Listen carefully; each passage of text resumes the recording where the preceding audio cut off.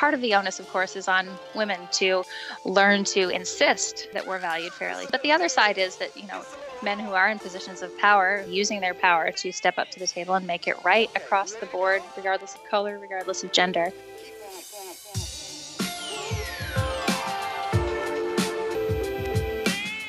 Hi, I'm Claire Wasserman, and you're listening to Lady Talk, a podcast from Ladies Get Paid. We provide education and support to help women level up their careers. We host workshops, webinars, and events. We also have an online network where thousands of women from all around the world come together to share advice, resources, job opportunities, and more. It's free to join, so check us out at ladiesgetpaid.com. Hi, everyone. Claire Wasserman here, founder of Ladies Get Paid. You are listening to Lady Talk. I am here today with a very special guest. Her name is Jennifer Sutherland Miller. She has lots of things she's going to tell you about in regards to what she does. But the reason that I'm having her on here today is because she is part of a really awesome company called Tortuga. And they make different kinds of products that help folks travel easier, lighter, especially for those of you looking for travel backpacks. They make a really rad product, or actually a series of products, and they contributed to our crowdfunding campaign. So if you don't remember our crowdfunding campaign or you didn't know about it, you can go check it out. It's ladiesgetsued.com. That's right. I'm not saying paid. I'm saying sued. Long story short, we were sued by members of a men's rights group who accused us of gender discrimination.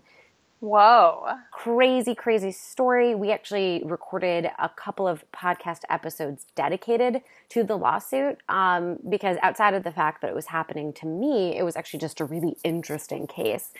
But what it ended up doing is it really, it crippled us financially. And so we were put in a situation where we had to crowdfund. We had to go to the public, to our community, and say to them, listen, guys, if we can't raise this money from you, we can't stay in business. And the response was amazing. 3 weeks after announcing that we needed to raise the money, we raised $115,000 from almost 2,000 people. So it was this just whirlwind of an experience. I learned a lot about myself, about the community. And the reason I'm telling you all this is because Tortuga actually donated. We received a very generous contribution to them. And it was really cool for us to see the kind of product that they have. Just because I'm somebody who has lived abroad and moved around quite a bit. There was a time where I actually decided to give up my apartment in New York, and I lived on different couches every month. So I got to try out different neighborhoods for about 6 or 8 months. So that was my experience of kind of putting all of my life into one bag. So they, this company had a special place in my heart, but also for our community. I get a lot of questions from our members about how they can make the case to their companies about, can you move out of your state? Could you go abroad? Can you do your work? What does it look like to not be in the office and have accountability and transparency and solid communication with your team? So Jen, just so you know, we spoke earlier in this episode to Fred, Fred Parada, who is one of the founders of Tortuga. And so I spoke to him about what it's like to create a company culture when there aren't people in a space together, and also about his view from the top of thinking about salary compensation. And salary transparency. And of course, this conversation came from a survey that you guys did, discovering that there is a gender wage gap amongst digital nomads. So first, I'd love you to just introduce yourself, tell me about what you do, and maybe how you came to Tortuga. I know it's a long story, so feel free to talk as long as you want. We're all ears. Okay. Well, as you said, my name is Jen, and I worked with Tortuga for about 4 years now. I was one of their very first hires. Fred and I met at an unconference that a friend of ours facilitates, and at that point he was looking to build a bit of a team, and we got talking about how he might do that, and he was looking for an editor and someone to work on content. And long story short, I ended up taking the position, and it's been a lot of fun since then to watch the team grow. We went through a major rebrand last year. We've completely overhauled the products. And Tortuga has grown into a family of sorts as well as a job. And what I do for them is content marketing. I manage the team of writers that produce all of our customer-facing content on the publications, as well as working closely with Taylor, who does our marketing. And about 2 years ago, I guess, we got really interested in digital nomads, both as a community and potentially as an underserved market, because the needs that digital nomads have moving around and working with their office going everywhere with them are pretty unique. They weren't being served at all by the luggage that was available on the market. And so in order to begin to think about the ways in which we might serve them, we did a survey that we had 4,887 people respond to, which was very cool. We were really excited by the number of people that wanted to share their experience and their voices. But then in the reported sample, we've whittled that down to about 2,500 people who we have talked to about all kinds of things, from where they live, how long they have been digital nomads, how often they move around, what kind of money they make, what sort of jobs they do that allow them to work the way they work. And of course, we also asked in the process of that whether they were male or female. So this survey was not, our thought was not to measure the gender wage gap specifically. It was just to gather a lot more data about digital nomads in general. But one of the things that we discovered when we started parsing through that data was the wage gap was a thing. And I, of all people, was really surprised by that, because my own personal experience and my assumptions led me to think that the digital nomad community had ameliorated that there wasn't a wage gap, or that we would find a very insignificant one that could be explained away by the type of job someone was doing or the number of hours they were working.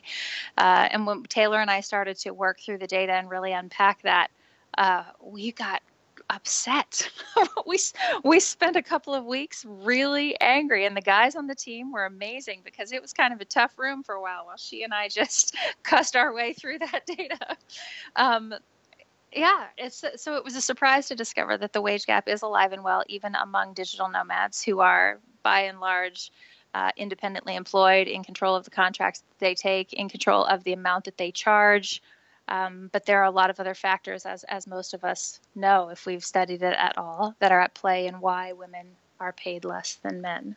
Just one thing I wanted to mention off of you being in the room with the guys and just getting so angry about it. Listen, I quit my job because I discovered these things. I mean, obviously there were a series of, various experiences I had that led up to me wanting to create something like Ladies Get Paid.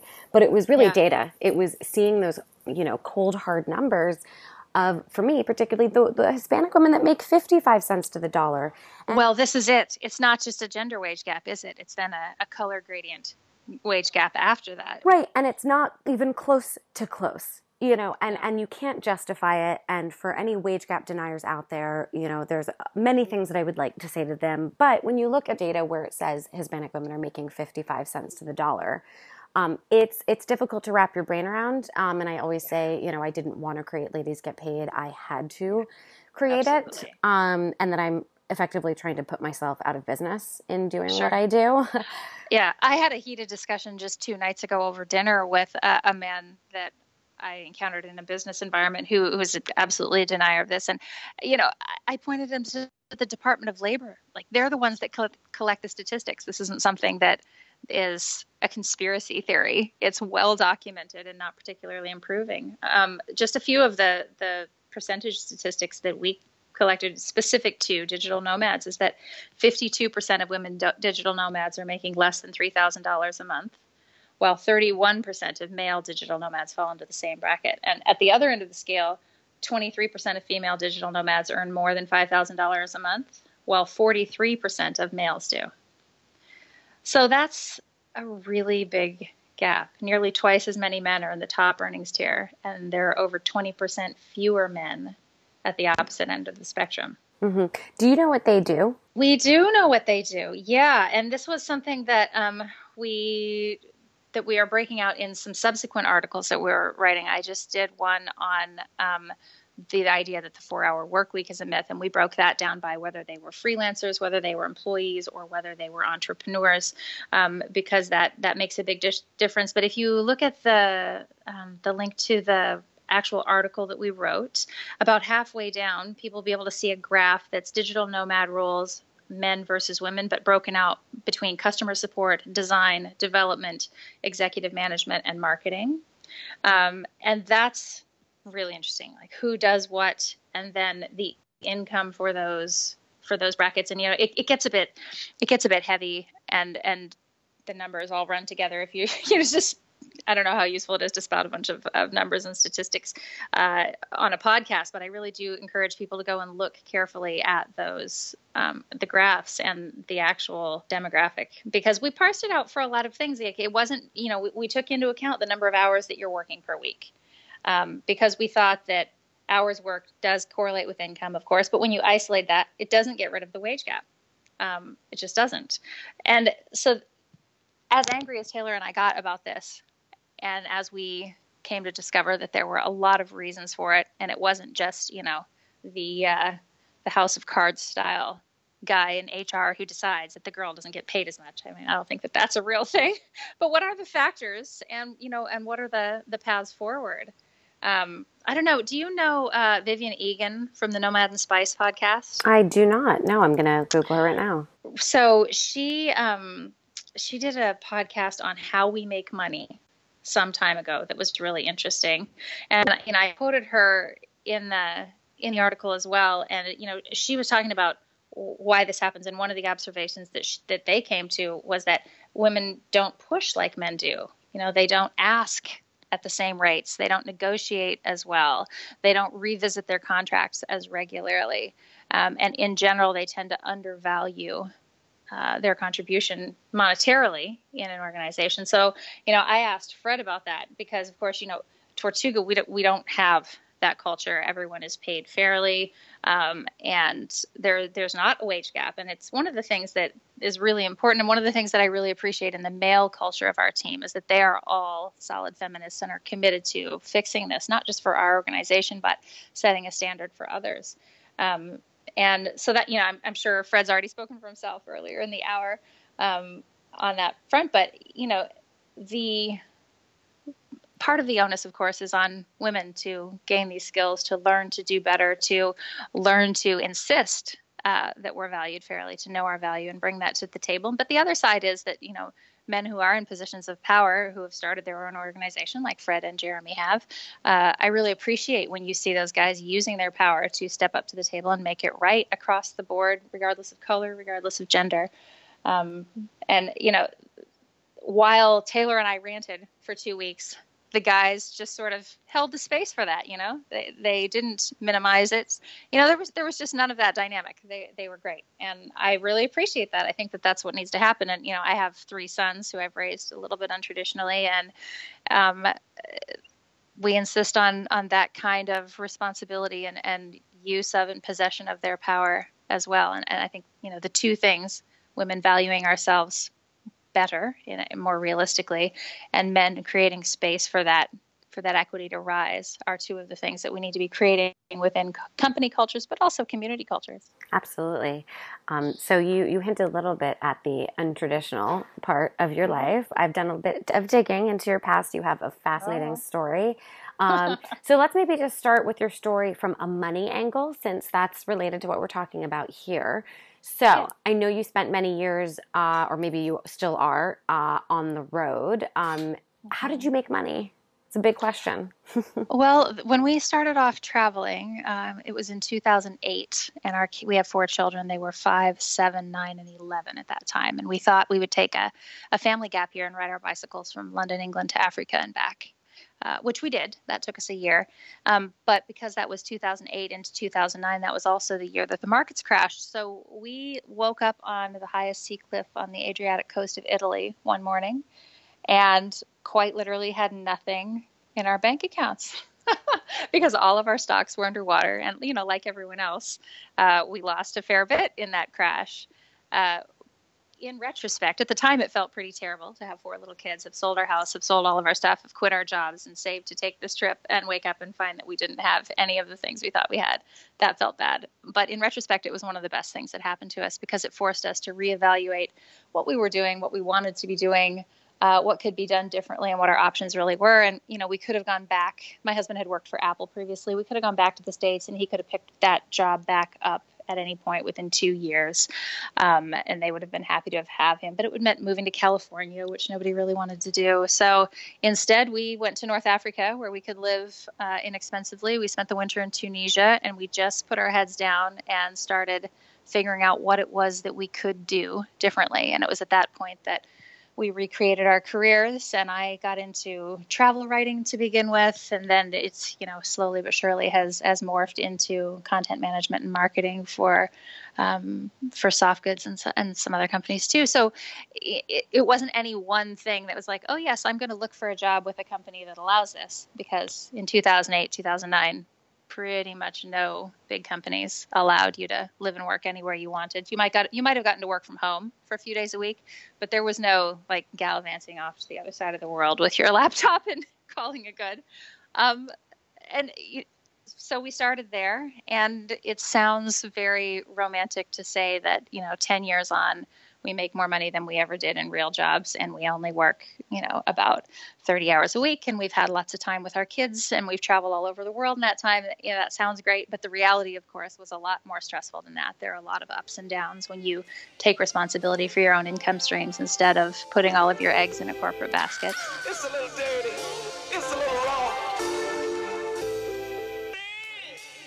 Okay, talk to me about the naysayers, whether it was about raising your children or just not having, I don't know, the home with the picket fence, or this is just a way of looking at life in a completely radically different lens. And I think all of us need to take a moment with ourselves and really ask ourselves, how do we define success? And whose voice is that as we define success, and really getting very granular to how we want to feel when we have that success, or even how to identify when we've had that success. So for you, when you decided to go, hit the road and 10 years later, were there people in your life who were sort of taken aback by this? Or just what were all the reasons to not do it that you heard?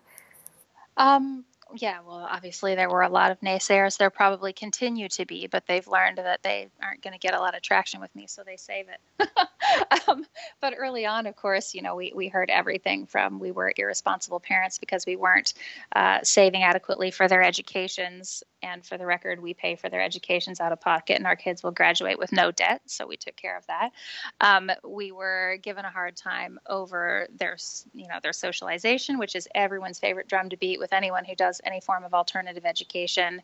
One of my adult sons was hired specifically because of his social skills 10 years later, which was kind of funny. We were given a lot of stress over the fact that they didn't attend school. Therefore, what kind of education would they have? There are people that just think that any form of family that is not based around owning a home and circulating between school, church, and Walmart and home is destabilizing for young people. And my challenge to that is that, for an emotionally healthy person, relationship isn't based on proximity. It should be based on the trust and on the currency that you have within those relationships. And so, we put all of our eggs as a family in the basket of building those relationships intentionally and making memories instead of accruing things. And it's been really fun to watch our kids go. Our youngest one is probably the most hilarious example because he was 5 when we took off. So he doesn't really remember living in New Hampshire in a real house with 2 cars and all of those sorts of things. His entire memory bank is, pick a country. And I used to laugh and tell people that perhaps the biggest social deficit, the biggest issue we had when he was like 9, 10, 11, was that he really thought that his peer group were 24-year-old backpackers. And he would belly up to the hostel bar with his, chocolate milk while they had who knows what, and swap stories with them about this, that, and the other thing. And he was totally fine with that. And of course, they thought he was hilarious, but he didn't get the joke. Well, it all comes out in the wash. Now he's 16 and travels lots by himself and is learning to fly airplanes. And, he does all the things and also has loads of friends to go to public school, and gets on fine in those groups too. So, I don't know. I think people worry too much about whether or not their kids are going to be normal, as opposed to whether or not their kids are going to be happy, healthy, productive. members of society. And, for the people that have periodically criticized whether or not our kids will be normal, they're never people, by the way, those criticisms never come from people who've actually met my children. But when we get what I affectionately refer to as hate mail through things I've written or whatever, my response to them is always that, you've got it all wrong. You presuppose that I'm aiming for normal. I'm not aiming for normal at all. What we're aiming for is for our children to live an extraordinary life and to understand the freedom that they have within that to build their life according to their own desires and their own passions. And maybe ultimately those will align with ours, but maybe they won't. And my goal is to expose them to as many people and as many things and as many brilliant minds and creative souls as possible. And then get out of their way so that they can do whatever it is that they're on this planet to do. Can you be my mom? Sounds so good. Yeah, no, and I think we're scared of the things that we don't know or haven't experienced ourselves. So it's tough to see, myself in that story as much as I wish, but I didn't have a good high school experience. I didn't have a great social experience growing up. A lot of people don't. And that's the thing. They give you a hard time for choosing something else, but we can all acknowledge the very giant shortcomings, both in terms of the intellectual education as well as the quality of the social experience in traditional education. And my degree originally was in education, so I'm a teacher, and that's where I started. But just for fun, for your readers or your listeners, my kids now are 22, 20, 18, and 16. So the 22-year-old is finishing up a degree in geography at Queen's University. She started her own business when she was 15, so that by the time she was 18 and moved out, she'd be able to support herself fully. And she's been doing that. So her degree is not something that's going to, necessarily provide her income. It's something that she's interested in, but she's already entrepreneurial in that way. My 20-year-old is well on his way to captaining large vessels. He wants to be a captain of tall ships, among other things. So he's been working on big boats for a couple of years now. Very different sort of educational path for him, but it's a lot of fun to watch him, do that as a life. My 18-year-old wants to be a chef, and he's taking off on a gap year this fall, which is hilarious since he had a gap childhood. But he's structuring that around his goals to be a chef, and he'll get some experience in the hospitality industry this year. And my 16-year-old is learning simultaneously to drive cars and fly planes. So I don't know what people define as success, but for me, I'm super happy with who they are and what they're doing. And it doesn't bother me even a little that they don't look like the outcomes that you get out of a traditional path, because that's not what we were aiming for. You must get this question a lot, and it's sort of an unfair question, but any favorite places, or maybe not places, but any favorite memories or experiences that you'd want to share? Gosh, we have so many. That was entirely the point of us taking off with them for 10 years. If you asked everyone in my family, you'd get different answers as to favorite places. We've spent several winters in Guatemala, which we love a lot. There's a lake there that we spend quite a bit of time on. We're invested in the community there. My 18-year-old, when he was 15, went back for a month by himself. That was his first big solo trip. He flew down to Guatemala to work with an NGO there that he had supported when we'd lived there earlier. So that was a neat thing to watch him, take ownership in that part of the world and raise his own money and spend his own time to do something like that. My husband took the boys last year and sailed to the Bahamas and back from our house in Canada. That was a 10-month adventure that they had been waiting to do, because my daughter is not interested in sailboat type trips. She doesn't like big water. She doesn't like to be offshore. So we didn't do that as a family. But he took the boys and did that sort of as their man adventure. They were gone for 10 months. And, it's now the thing that they talk about all the time. And for us, that was the essence of the why behind living our lives the way we did, is that the thing we most coveted was the relationships with our kids. And it's nice now to be at a stage where we have those, and to know that our plan did work out. I said to somebody recently that if I could give myself one gift as an early 30s mom with a bunch of little kids, feeling like I was going to die on any given Tuesday afternoon, it would be a half an hour with my kidults now. Just to know that even though we did this really weird thing, it resulted in exactly what I was hoping that it would. So I guess that would be my encouragement to people who are afraid to do something different with their career, with their family, with whatever the thing is, that without taking that risk, you'll never know what could have been. But we do have so much more power than we think we do to craft our own paths. Absolutely. particularly as women. Absolutely. And are you now, where are you now? And are you any plans to travel, or how did you decide, when and where you wanted to put down roots for just a bit at least? Well, we put down roots on Wolfe Island in Ontario. It's the largest of the Thousand Islands, about halfway between Toronto and Montreal.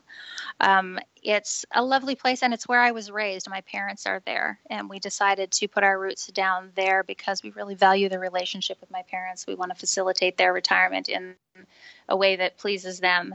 And we really want to continue on the legacy that my parents have handed us in terms of the property that they have, but also travel and other things. I was almost born in Guatemala, so we got this whole traveling crazy thing from my parents. Okay. Yeah, which is a whole nother story. They're pretty amazing folks, and they're definitely worth the effort of putting down roots. Now, whether or not we have settled is a subject of some debate within our family. The boat trip that was 10 months long was just last year. They've been home since last July. This is a 17-country year for me. So you've been to 17 countries in 1 year? I will be by the end of the year, yeah. Okay, so tell me what's next for you. What can we, and also, do you have your own personal social media blog? We know your work through Tortuga, but how can we find you? I do. So I'm Jen Sutherland Miller on Instagram. I'm /Bike Mama on Facebook, because when Facebook came out, I was dragging my kids around the world on a bicycle. Those are my two main things. I write on Medium under Jen Sutherland Miller as well. I've written quite a bit about the weird aspects of my life there. And of course, we had a blog when the kids were little and when we were traveling that was called edventureproject.com. And that's all still there, just as an encouragement to other families who might want to do weird things, either with their education or with travel. So that can be read through if people are interested, but I haven't posted there in a couple of years. Awesome. Anything else you want our readers to know? Oh God, readers, listeners. Oh my goodness. Editor, don't even edit that out. That was just, it's Friday.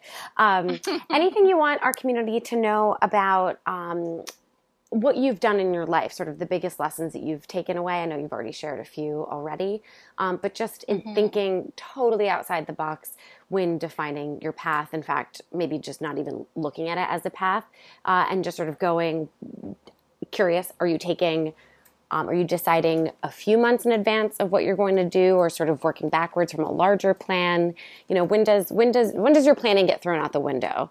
So I'm curious that if you want to answer that as its own question, but also sort of going beyond from there, just things that you want us to know from the many countries that you've been and the many years you've been traveling. Well, related to planning, I'm a pretty relentless planner, actually, and I always have been. And I do have a 5-year plan for myself, and every year I sit down and make a 1-year plan for myself. And I guess the power of putting those things down on paper, deciding what you're going to do, and writing it down, even if it seems madness, there is a power in that, and there is a way in which that helps you to manifest the things that you are wanting to in your life.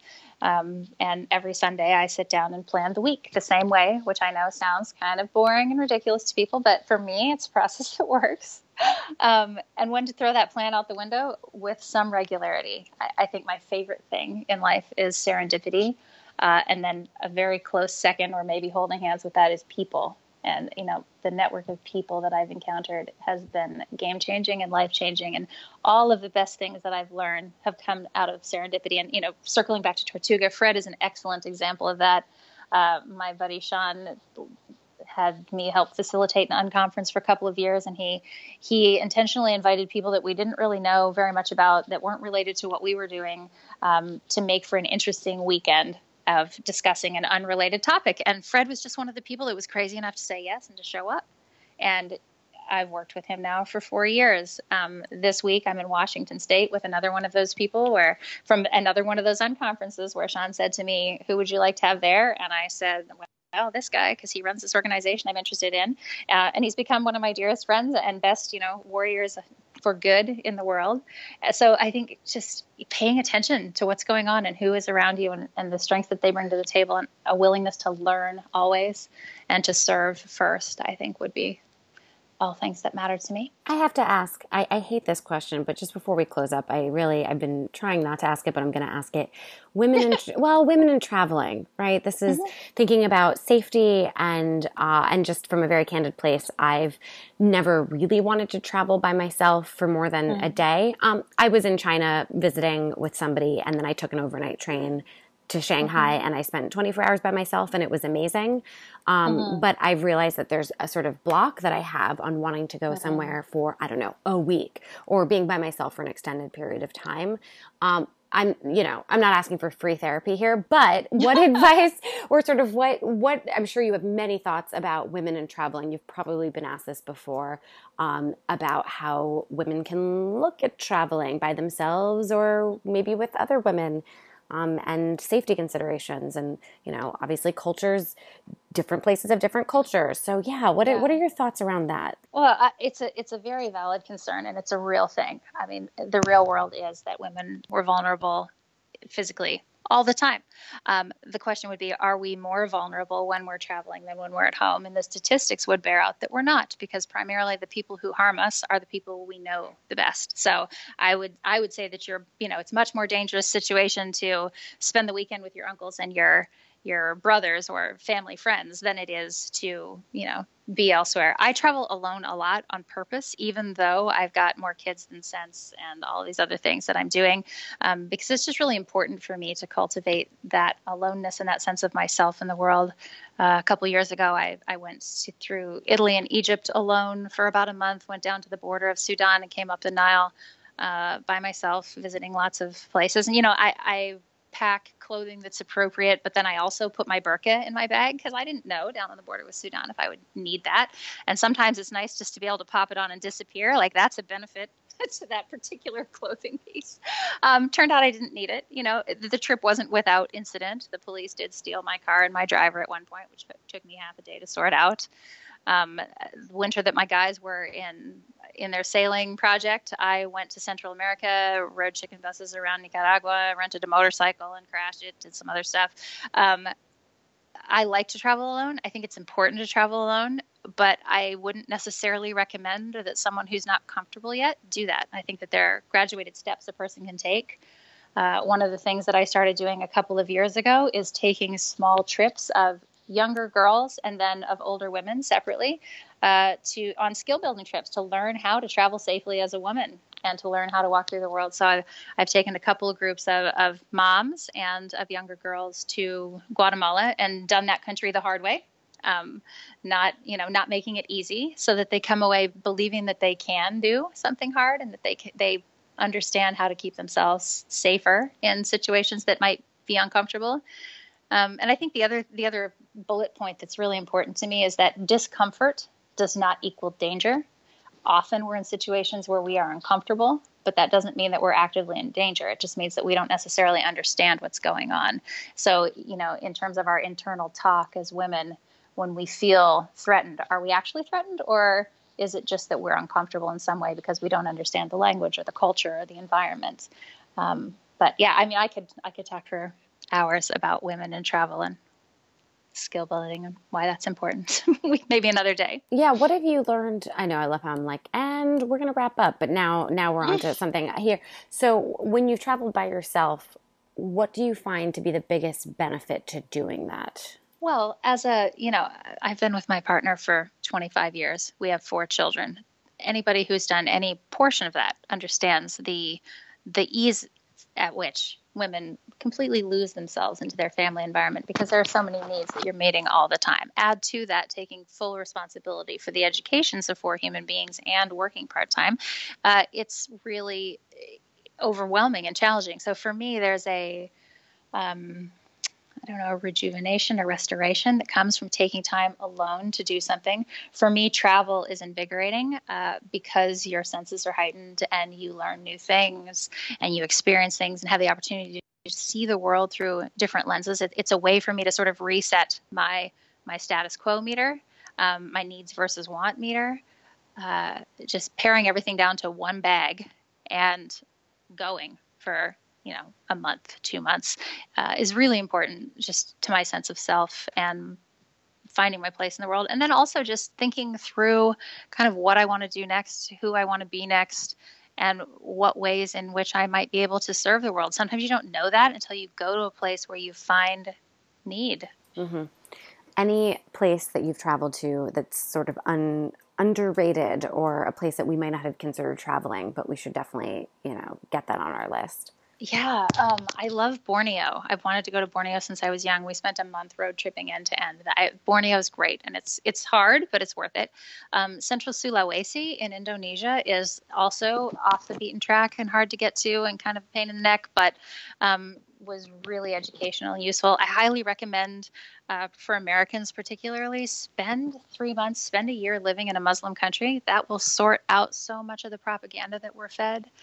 Some of the best things that we did for our kids were, to live in North Africa, to live in Indonesia and in southern Thailand, where a lot of the culture is Muslim. There's a real disconnect there in North America, and I think that one of the ways that we fix that is through building personal bridges and building ties to places where people are different and think differently than we do. I really liked the Ukraine, which surprised me. I was only there for a few weeks, kind of road tripped back and forth across the country on a bit of a crazy adventure, but that one was really good. Oh my goodness. Anything else that you want to let us know? Yeah, I think in light of the discussion around the wage gap and in the light of the discussion around, lifestyle design and working remotely and making enough money, what is enough money, what is success, I think if I had an encouragement for women, it would just be to not be afraid to take control of those things, and not be afraid to aim higher. Every point at which I have stepped back and said in my, annual planning, like, okay, I'm going to up my income this year by 30%, but not up my effort or my hours by 30%.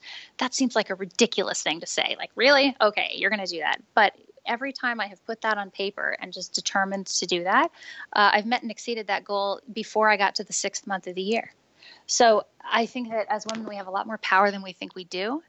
I would encourage you to not settle, but to seek things that inspire you, and to not be afraid to really work hard and to get in the room with men who may or may not appreciate your presence, but to get things done that are important to you. Do what you have to do.